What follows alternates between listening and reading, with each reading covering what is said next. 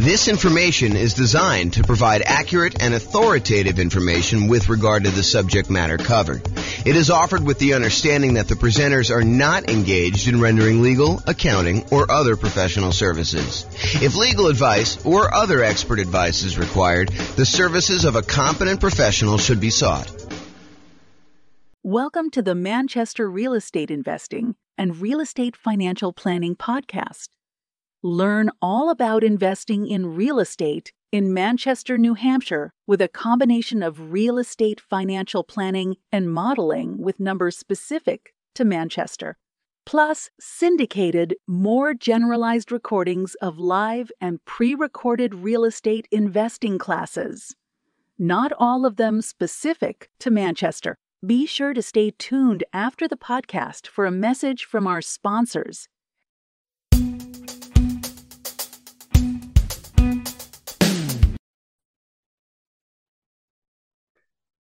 Welcome, everyone, to the Investor's Source, your source of all wealth and wisdom. I am here today. I'm Dave Goldberg, president of Investor's Source. I am honored to have with us today a friend and someone I've known for basically back to the beginning of our company about 11 years ago, James Orr. James is one of the top real estate people in all of Northern Colorado. He's been a broker for Your Castle Real Estate for many, many years, focusing now on real estate education and real estate financial advising, which is a cool thing I haven't heard of much. So welcome, James, and I want to give you a little opportunity to introduce yourself. Tell us a little bit more about your background and what you've been doing these days. Thanks, Dave. I appreciate it. I'm James Orr. I took sabbatical probably about a year and a half ago now. Did sort of like a test retirement from real estate brokerage, and it turned into more of a full-time retirement sort of thing. But in my spare time, I'm working on our software that does financial modeling of real estate investments for like mom and pop landlords, primarily. Like, how long will it take you to acquire the number of rentals you want, and how risky is the strategy you're considering versus another strategy? And so in my spare time, in my quasi-retirement, that's more of what I've been doing lately. So yeah, thanks for having me on. Oh, great to have you on. And I listened to one of your most recent seminars, podcasts, and just a wealth of information about different ways to invest in real estate, especially with changing market conditions. And I've always been impressed by your mastery of some of the creative ways to purchase real estate and your real strength and analysis of deals and of portfolios. Really good stuff to have when you're an investor, to really know what you're doing and know all the numbers. So James, again, welcome. I think what's on the mind of most investors these days is the tumultuous market conditions that we're experiencing now and the changes, particularly in interest rates. We got inflation, we got a stock market that is plunging, if you will, just never know what it's going to do. And investors are really not used to that for the past 14 years or so. We've had kind of tailwinds behind us. Conditions have been great. That's made our lending much easier, but now things have changed. So just want to see from your perspective as just someone in the know about how some of these things affect market conditions. What do you think is this going to mean for the real estate market? What's it meaning right now? And what do you see coming at us in the next year or two? Wow, where do I begin with that? How can I even start to do that? So the first thing I'll start with, I was thinking about this a little bit when you asked me to kind of be on and do the call. And so I went back and I did some research, and it turns out it was a good idea to do this research. So I went back and I looked through the 30-year mortgage interest rates going all the way back to 1970. And I wanted to find out, how crazy is it that we're seeing, at the time of this recording, probably around 7% interest rates, give or take a little bit if you're doing owner occupant or investor. And I wanted to know, is this like really extreme, or is this like a still relatively low sort of interest rate? And so I went back and I looked, and what I did is I did a percentage of the time every month that was above this 7% threshold. And Dave, I just guess how much percentage wise over the last 50 years, I think it's 52 years or so now, how many over the last 52 years, what percentage of the time were we above 7% as an interest rate? You have a guess? I've kind of listened to what you've been speaking about and doing some of my own research. I'm going to guess 73% of the time, James. No, it's not quite that high. It's 58% of the time. Wow. Which is still, I think, a lot higher than most folks would imagine. They think, oh my gosh, we've been seeing 2%, 3%, 4%, 5% for the last, as you said, 14 years or so. I don't know if it's been quite that long. I think when I looked at my numbers, I guess it is 14 years. 2004, I think, is the last time approximately when we were at 7%. Of course, I'm doing this without charts in front of me. I should have had those up. But if you think about that, the last time we were at 7% was like 2004 or so. So these interest rates have been really, really low. It's been abnormally low. And so we've been having this, I don't know, almost like opposite of a perfect storm, a perfectly beautiful day, where property prices have been going up, rents have been going up, interest rates have been going down. So even though property prices were going up, interest rates were going down, which meant for a while, properties were still on sale, even though the prices were higher than they were before. If you kind of think about what your monthly payment would be when you're buying the property, it's actually less than if you had bought the property the year before, right, which is crazy to think about. Right. And that's not normal, right? So I think now we're getting back to a more normal type of market, which I know people don't want to hear because they're like, oh, but when I was doing all my planning, I was thinking, oh, I'm going to buy a property this year and I'll save up enough so I'll be able to buy a property a year or 2 or 3 from now, and I'll be able to get this same 3 or 4% interest rate. And so when I do my out in the hot tub math of will I be able to retire by buying these rental properties here, I've been using 4% or 5% or whatever the number has been, and that turns out to not have been a good assumption. And I think right now we're seeing a market where demand is still really strong. The number of properties for sale is down, so we're seeing like a lowering of inventory. But there's enough demand in the market where we're still having buyers. It's not like it's gone away. And I think maybe the Fed will continue to raise rates in order to get this inflation out of control, under control. But it hasn't stopped everything completely. It's definitely slowed it down. It's not like it was.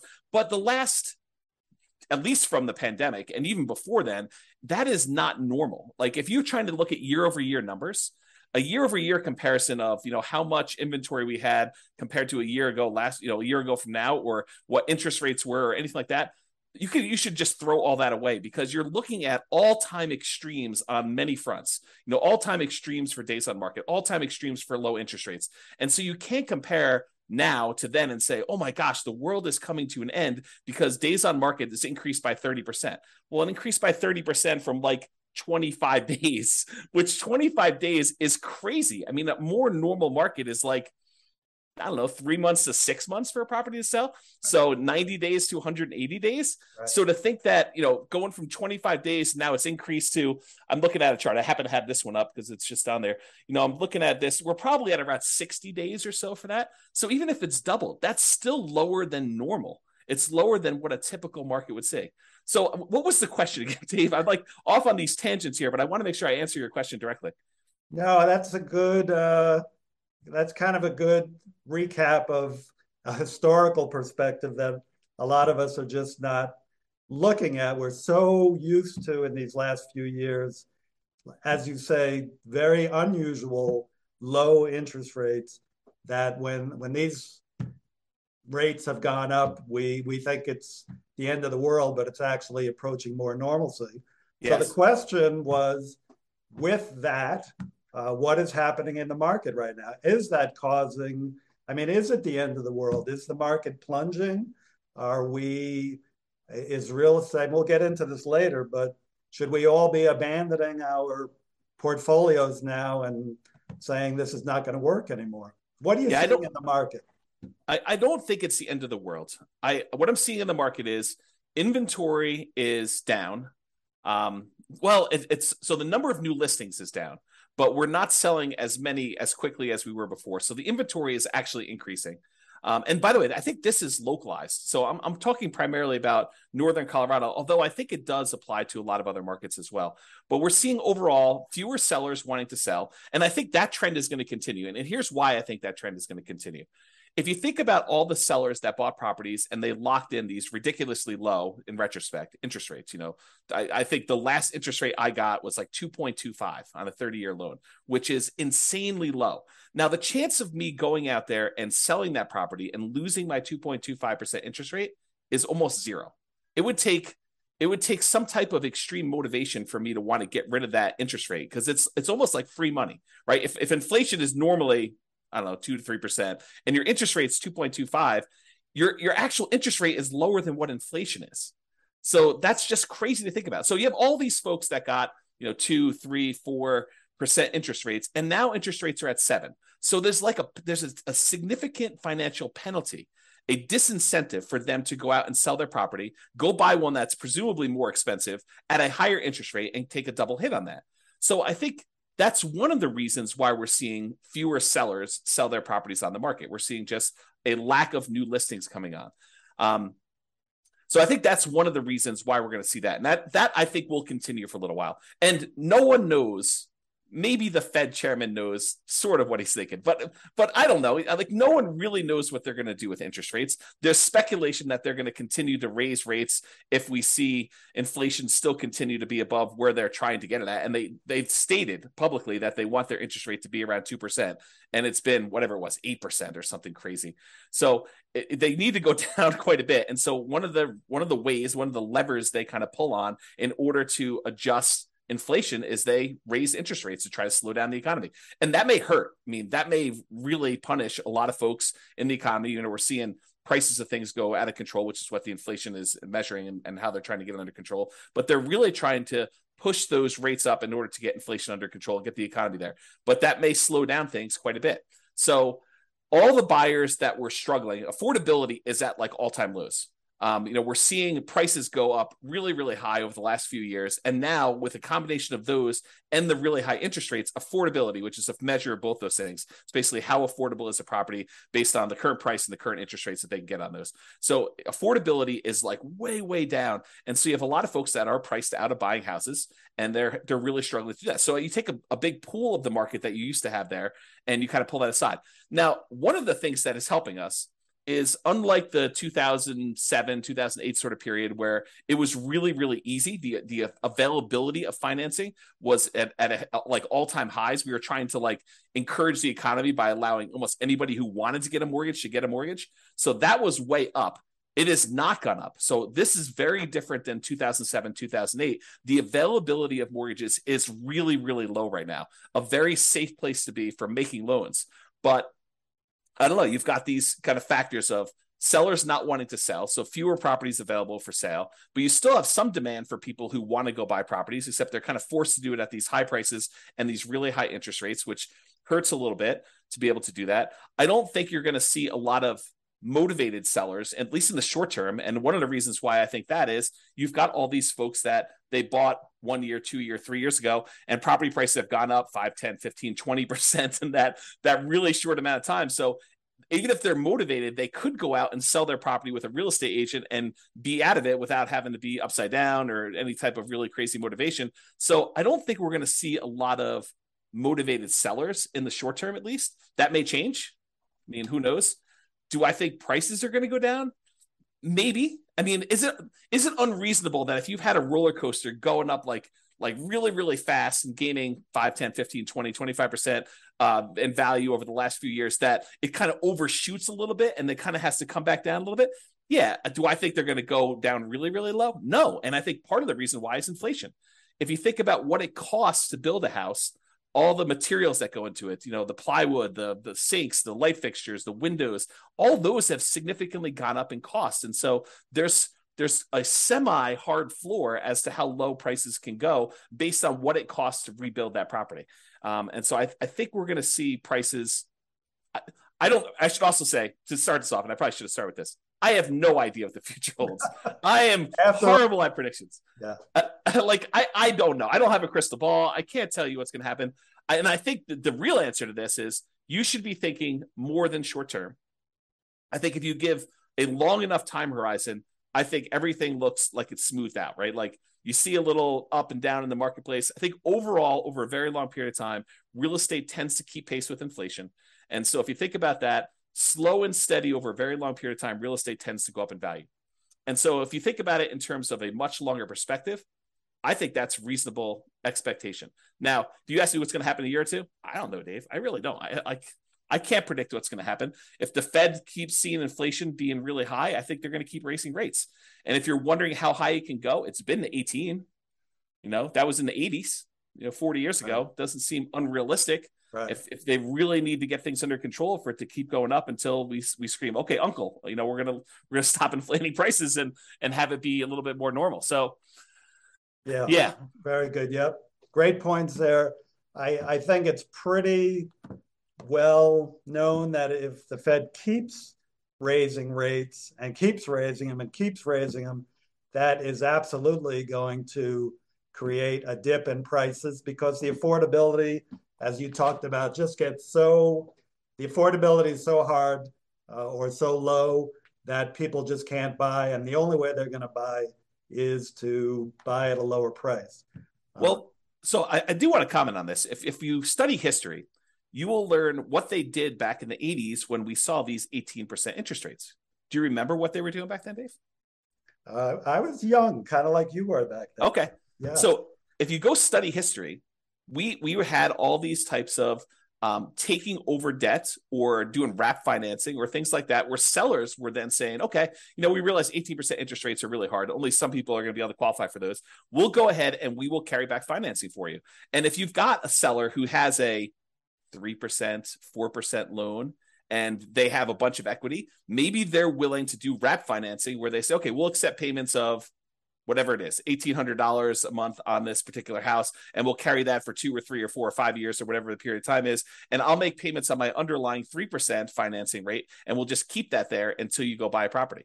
And so I think there are solutions to that, which may, help slow down stuff. This is like the tools that come out in your toolbox. When the market got really, really hot and we saw these multiple offers, real estate agents switched to having certain types of tools we use in these extremely hot multiple offer type markets. And those are going away. I mean, they're not completely gone. We still see occasionally multiple offers, but they're not as prevalent as they were a year ago or 2 years ago. But now maybe we're switching over to this wrap financing, loan assumption. You find an FHA loan if you're an owner occupant, you want to buy a property, move in there, live there for a year, and then convert it to a rental. Strategy like that where you kind of go do that. I mean, you can go take over existing FHA financing at the old 3.5%, 4% loans. And so I think there's enough of those out there that's an opportunity for some investors, depending on what stage of their career they're in. Yeah, I'm glad you brought that up because I know that's one of your specialties. As I mentioned, the creative financing. I think in the last number of years, the market has been so hot that sellers have had the hammer, and buyers with some of the creative ideas you're talking about, assuming mortgages, wrap financing, lease options. I don't know if you mentioned that yet, but I know you would. They just haven't been as much in demand because, again, sellers have had the hammer, and those are really more buyer tools. But now with rising interest rates and the other market forces, we're coming to more of a balanced market between buyers and sellers, where some of these tools used by buyers can come into play. So it's great to hear about those. That kind of leads to the question of, so let's make the assumption rates are going to continue to rise. Yeah. Does that mean do you think the real estate market is going to die then, or is there still opportunity for investors out there, starting with some of those tools that you mentioned, and maybe you can get a little deeper into some of those too? Yeah, I do think there's less opportunity. I don't think the real estate market is dead. Historically, before the last really hot market, whatever that's been, depending on how you measure it. But historically, real estate investors have added liquidity to the marketplace.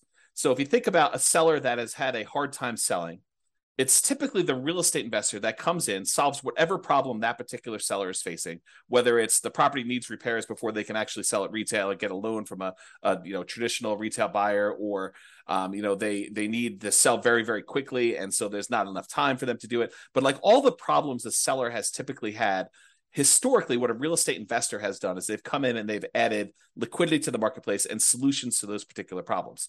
So we've had a period of time where almost any property that a seller wanted to sell, whether it needed work or they needed to sell quickly, they could put it on the market and have 10 offers within, 30 days, and so there's been less of a need for a real estate investor to come in when sellers had other solutions. And I think we're heading back to a period where some sellers, not all, but a increasing percentage of sellers, and it's a relatively small percentage, but an increasing small percentage of sellers are going to need those solutions again.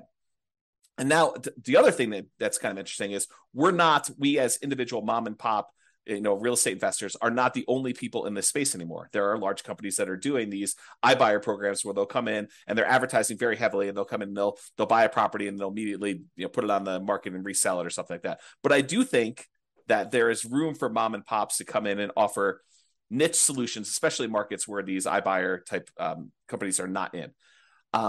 So I think, yes, in the more traditional sense, all these creative solutions and trying to buy properties at a deep discount where they need to come in and do work and they have enough room in there to hold the property for 3 or 6 months or whatever it is in order to get the property sold, and opportunities to use money like yours in order to be able to go buy and fix and flip properties. I think those solutions are still available, and all the creative ones are available as well. And then I think the like meat of the market, because I think just looking at the numbers, there are more mom and pop landlords, people that are buying properties for long-term rental, than there are people doing fix and flips. I think the numbers are skewed more toward buy and hold. And you could correct me if I'm wrong on that, but that's my gut feeling in the marketplace. It's just number of transactions that happen based on one or another. So the question that becomes, are mom and pop landlords, people that are buying properties to rent out, are they have an opportunity in our upcoming market if interest rates stay where they are? And I think yes, but there's a whole bunch of caveats to that. Number one is you have to look at the investment more than just cash flow. There's a school of thought. There's a large group of people out there that believe that cash flow is everything, and that you don't buy a property unless it has cash flow. And that's the only reason you buy a rental property. And you can make almost any property cash flow if you put enough down. So like if you came in here and you put 20% down in our marketplace and you tried to buy a rental property with our current prices and our current interest rates and our current rents, most of those properties with 20% down are going to be negative cash flow. They're going to be negative cash flow even if you take into account the tax benefits of depreciation. So when you look at those two, they're going to be negative. But if you increase the amount you have down, if you go from 20% to 25% to 30%, 35%, eventually, even if you get to full 100% down, you buy the property all cash, you then get cap rate. Cap rate is the net operating income divided by the purchase price, which is the amount of cash on cash return you're getting on a property that's free and clear. And so if you think about that, the more you put down, the closer you get to cap rate. Right. So your cash on cash, you put 20% down, maybe negative, and maybe, negative 10% cash on cash. You put 25% down and maybe negative 5% cash on cash. You put 30% down and maybe 0% cash on cash. You're break even. Put more than that down. Now it's sort of like, whatever it is, 2% cash on cash. Eventually, if you put 100% down, it gets to what cap rate is. And cap rate on a property might be, 4, 5, 6, 7, 8, 9%, depending on what market and what type of property you're buying, somewhere in that ballpark. So I think you need to look at the overall return you're seeing on that investment. And that would include a speculative guess as to how much appreciation you might get. I think you need to look at that and say, my best guess is over the long term, I'll see about 3% a year on a property, just kind of guessing there. You have to look at what amount you're paying down on the loan if you got financing. So your debt pay down portion of it, that tax benefit of depreciation, and the cash flow you're seeing on the property. And if you add all four of those together, and technically you're supposed to include the return you're getting on the reserves you set aside for owning a rental property. I should punish myself, slap myself for not saying that. But really it's those five. It's the 4 from real estate and then the reserve money you got there. But if you add up all those and to say, okay, I'm getting, let's say it's 0% cash on cash, maybe 3% from my depreciation amount, maybe 3% times 5 because it's leverage on the appreciation, so that's 15, and then maybe your debt pay down. If you put 20% down on a property, the return you get on that 20% down payments over the course of the life of the loan is about 5.51% per year. If you put 5% down, you do like a Nomad property, it's 10.51%, but that's a different discussion. But if you look at all those together, you're probably looking at, around 20% overall return, even though your cash flow might be negative. Well, if you think about that, Dave, how bad is a 20% return on investment? James, that's still a good return in anybody's book. Yeah. And so I think that's the thing you need to look at. You say, okay, look, cash flow is ugly. And I definitely need to set aside the money for that negative cash flow. If I'm going to buy a property and it's going to be negative, you have to say, okay, I need this amount for down payment. And let me go ahead and set aside a year or 2 or 3 of negative cash flow up front just to be prudent about this and kind of hold that. But then I think over time, rents tend to kind of creep up with inflation a little bit. And so eventually your negative cash flow will go down. And maybe a year, 2, 3, 4, 5 years from now, you'll have break-even cash flow or positive cash flow, and then the investment characteristics look different. But even during that time when you have negative cash flow, the overall return is probably pushing 20%. And you have to run the numbers to find out what this means. But then you got to decide, okay, I've got this 20% down, 20% return type of investment I can make if I buy these rental properties. What else is out there that I can invest in? Well, I could do stocks, I could do crypto, I could invest in your fund, I could do all these different things in order to get a return on my money. Of those, and the risk measure of those, because each one has its own different risk characteristics. Investing in stocks is very different. Investing in bonds versus savings versus CDs versus your fund versus real estate. All of those have different just risk characteristics. And so you say, for the amount of risk I'm willing to take and the return I'm willing to get, which one of these makes sense? And I think for a lot of folks, real estate still makes really good sense to do over the long term. If you tell me I'm buying it and I'm getting out in 6 months, I don't know. I mean, unless you're going in there and adding value by doing some type of fix and flip, or you're adding some type of value to the property. If you're just doing it to speculate in the market, probably not, especially since the cost to get, especially out of the investment, tend to be pretty significant in real estate compared to other investments. But I think you look at that and you think, where else can I get this return? And is that a worthwhile risk to return kind of trade-off for me to make? And I think for a lot of folks, it is acceptable. Awesome. Of course, my fund is number one, but real estate is a close second. Actually, I've invested in both and done very well in both. Just want, I think just to kind of summarize what you said, and you gave us some great information there, it's just, it might be a tough time now to buying is a little bit, you're going to pay a little bit more, your cash flow may not be even positive in properties you're going to pick up. But historically, and as you said, historically, we're really not that much higher now with rates than we have been in the past. The greatest builder of wealth has always been real estate and should continue to be. You still got to buy very intelligently and hold for the long term, but real estate can still be a great investment over time. Dave, I want to add one more thing to this discussion if we can. So I did a podcast episode. It's probably like 2 weeks ago now. And one of the questions that came up was, with interest rates at 7% and having this negative cash flow with a reasonable 20% or so down payment, is it better for me to go ahead and save up money to buy properties free and clear, where I get rid of the kind of like the interest rate component of this, where I have negative cash flow, or it's ugly to have this negative cash flow on a property? And so I went and I did some analysis, and for just this one kind of sample case, it's a reasonable person saving 15% of their income. I figured out how long it would take them if they saved up 20% down. I did 15%, 20%, and 25% down. But for the 20% down number, I had them save up 20% down, buy a rental property, save up another 20% down, buy another rental property. And I figured out how long it would take them to be financially independent. Then I had the same exact person saving the same exact amount of money, buying the same exact property, but instead of putting 20% down, they saved up until they had to buy the property free and clear, where they didn't have any mortgage on it at all. And so the question I have for you is, how much longer did it take the person who is saving up to buy properties free and clear to be financially independent as the person who is putting 20% down and buying leverage rentals? What do you think the difference in time it took was? I'm going to guess 1 year, James. Oh, so you must have seen my presentation. I did. It's so surprising to people when I tell them. I was blown away by that. Right. It's so I'll say it out loud so that everyone can be very clear of what we just said. The person who saved up 20% down, bought a rental property, then waited until they had another 20% down, bought their next rental property, and they kept buying those rental properties as quickly as they could until they got up to 10 rentals. And then how long did it take them to get to the point where they had enough money coming in to be financially independent versus the person who saved up and bought the property free and clear with no loan at all. And it took them like 20 something years to buy their first property to be free and clear. And then the next one was much, much faster because they had a lot of extra savings from that one rental property.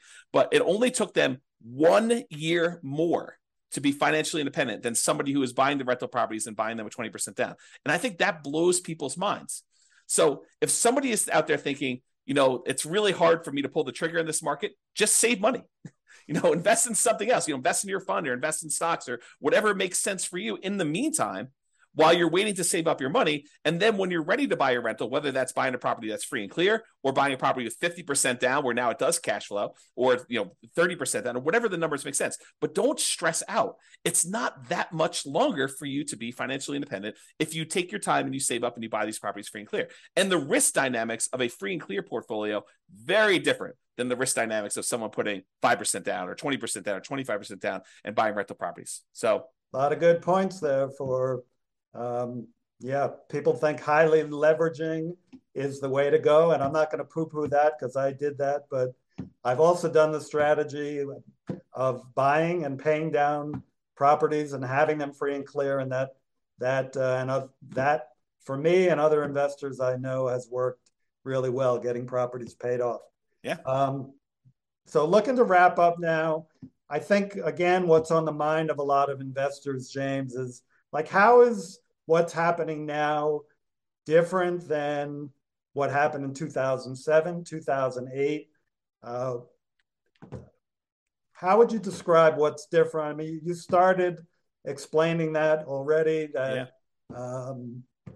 conditions are different now, but maybe you can wrap up with that. Do you think we're heading into another 2008 or are things different now that we're not going to see a crash and maybe more of just a leveling out of the market? Yeah, so I can't predict whether or not we're going to see a crash or a leveling out. I really don't know. And I would have thought, if you had asked me, like right when the pandemic was hitting, what was going to happen in the real estate market, I would not have predicted it's going to go up whatever it is, 30% in 3 years or something like that. I would not have thought that at all. And so my prediction skills are very lacking. I will tell you, looking at the numbers, the real estate market is very different than it was in 2007, 2008.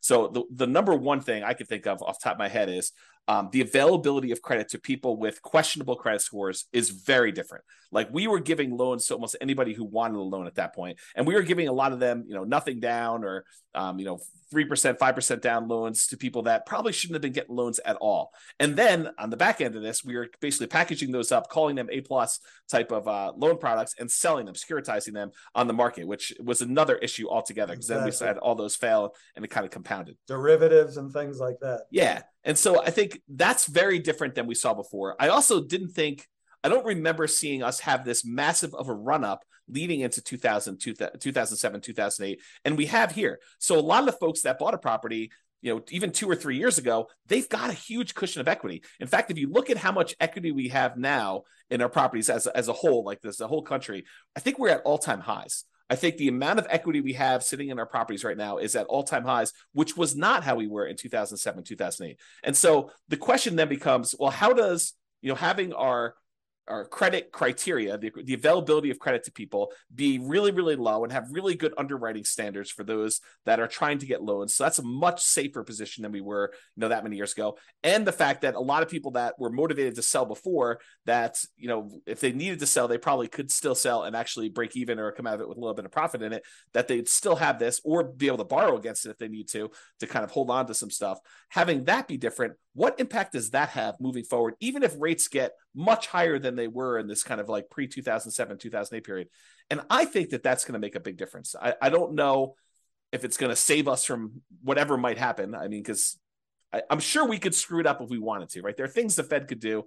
There are things that we could do as a group to kind of make this go ugly. But I think overall, it's very different than it was in 2007, 2008. And my best guess is that even if we do see a softening or slowing down of appreciation rates or giving a little bit back, I don't think we're going to see a massive kind of decline in the market like we did then. But who knows? I really don't. Thank you. Yeah, just to add to that, from a lender point of view, as you said, the availability of credit is not as great. The underwriting standards, there are no doc loans. Maybe some are doing those, but those are not really part of the picture anymore. You've still got a housing shortage right now that really began back in 08 when people stopped building, and they've never really caught up. And you have, like in areas like Colorado, still high desirability, which is going to keep people coming and propping up those prices. And, as you said, people who have low interest rate mortgages and they're looking to sell, they're not going to drop their price too much and go into a higher rate mortgage for what they're going to potentially buy if they've got this 2 or 3% mortgage on a house that they're in right now. They'll probably drop a little bit, but be reluctant just to dump something and then get into a much higher interest rate mortgage. So great points, James. Hey, thank you so much for enlightening us. Just a takeaway is that it feels like even though things are changing in the market and it might be softening, don't seem to be heading for a major crash, but you never know what's going to come down the pike. We got to just be smart investors and keep being really vigilant about what we're investing in. So yeah, the one tip for people that are moving forward from here is when you look at charts, try to look more than just the last 3 or 4 or 5 years. So when someone shows you that, we're up, foreclosures are up, 130%. Yeah, they're up 130% from almost zero. So you need to go look back at historical data over 10, 15, 20, even longer years if you can, just to find out what is more normal and are we moving toward a more normal type of market. Well said. Thank you very much, James. And we'll be in close touch. And thank you all. Thank you. Have a great one. Bye-bye.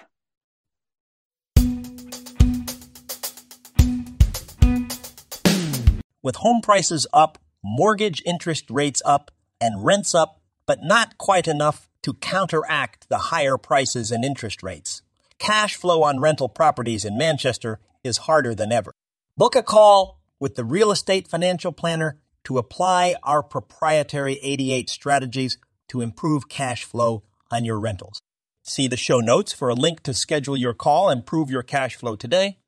If you're a real estate agent, lender, or professional in Manchester that wants to help our real estate investor listeners, consider reaching out to learn about collaboration opportunities with this podcast. We'd love to add more value to our listeners by having you assist our investors buy, sell, and finance their real estate investments. See the show notes to schedule a call to discuss collaboration opportunities.